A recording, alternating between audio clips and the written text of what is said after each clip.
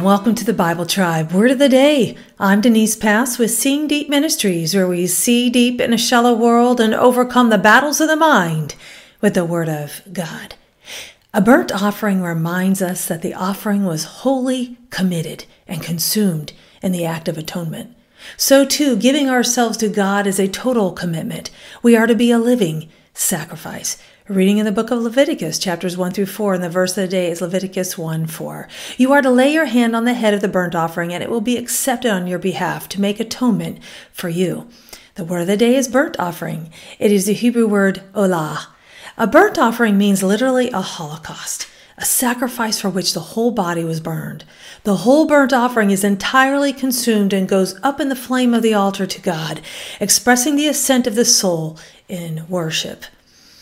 The book of Leviticus is one of the books, if we're honest, we tend to want to avoid. Animal sacrifices, blood, and a system of offerings that we don't really understand in our day make it difficult. But if we avoid this book, we miss a picture of God's grace hidden in the system of offerings. God invited Israel into a covenant relationship with him.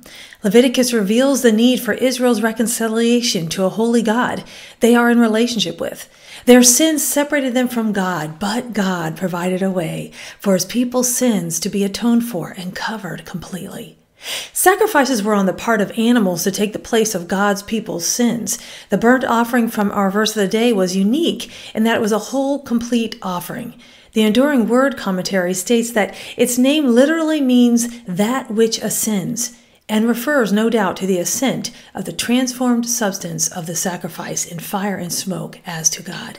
The central idea of this sacrifice then is that the whole being is yielded in self-surrender, borne up by the flame of intense consecration to God. I did a word study in my Hebrew class on this word olah. That is, I want to share with you here. It means a burnt offering, and it's similar to other offerings in that a part of every offering was burnt in the sacred fire, but this was wholly burnt, a whole burnt offering. It was the most frequent form of sacrifice, and a burnt offering is not burned alive, but one first sacrificed and then completely burnt before the Lord. The nature of a burnt offering is that it is a complete dedication of the offerers unto God. Today we likely think of the word offering as collection taken on Sunday morning, but the word offering is a sacrifice, one that requires us to wholly participate. According to Romans 12:1, the appropriate sacrifice made by the Christian is the offering of his or her whole self to God. Worship is the offering of a Christian's own body to God.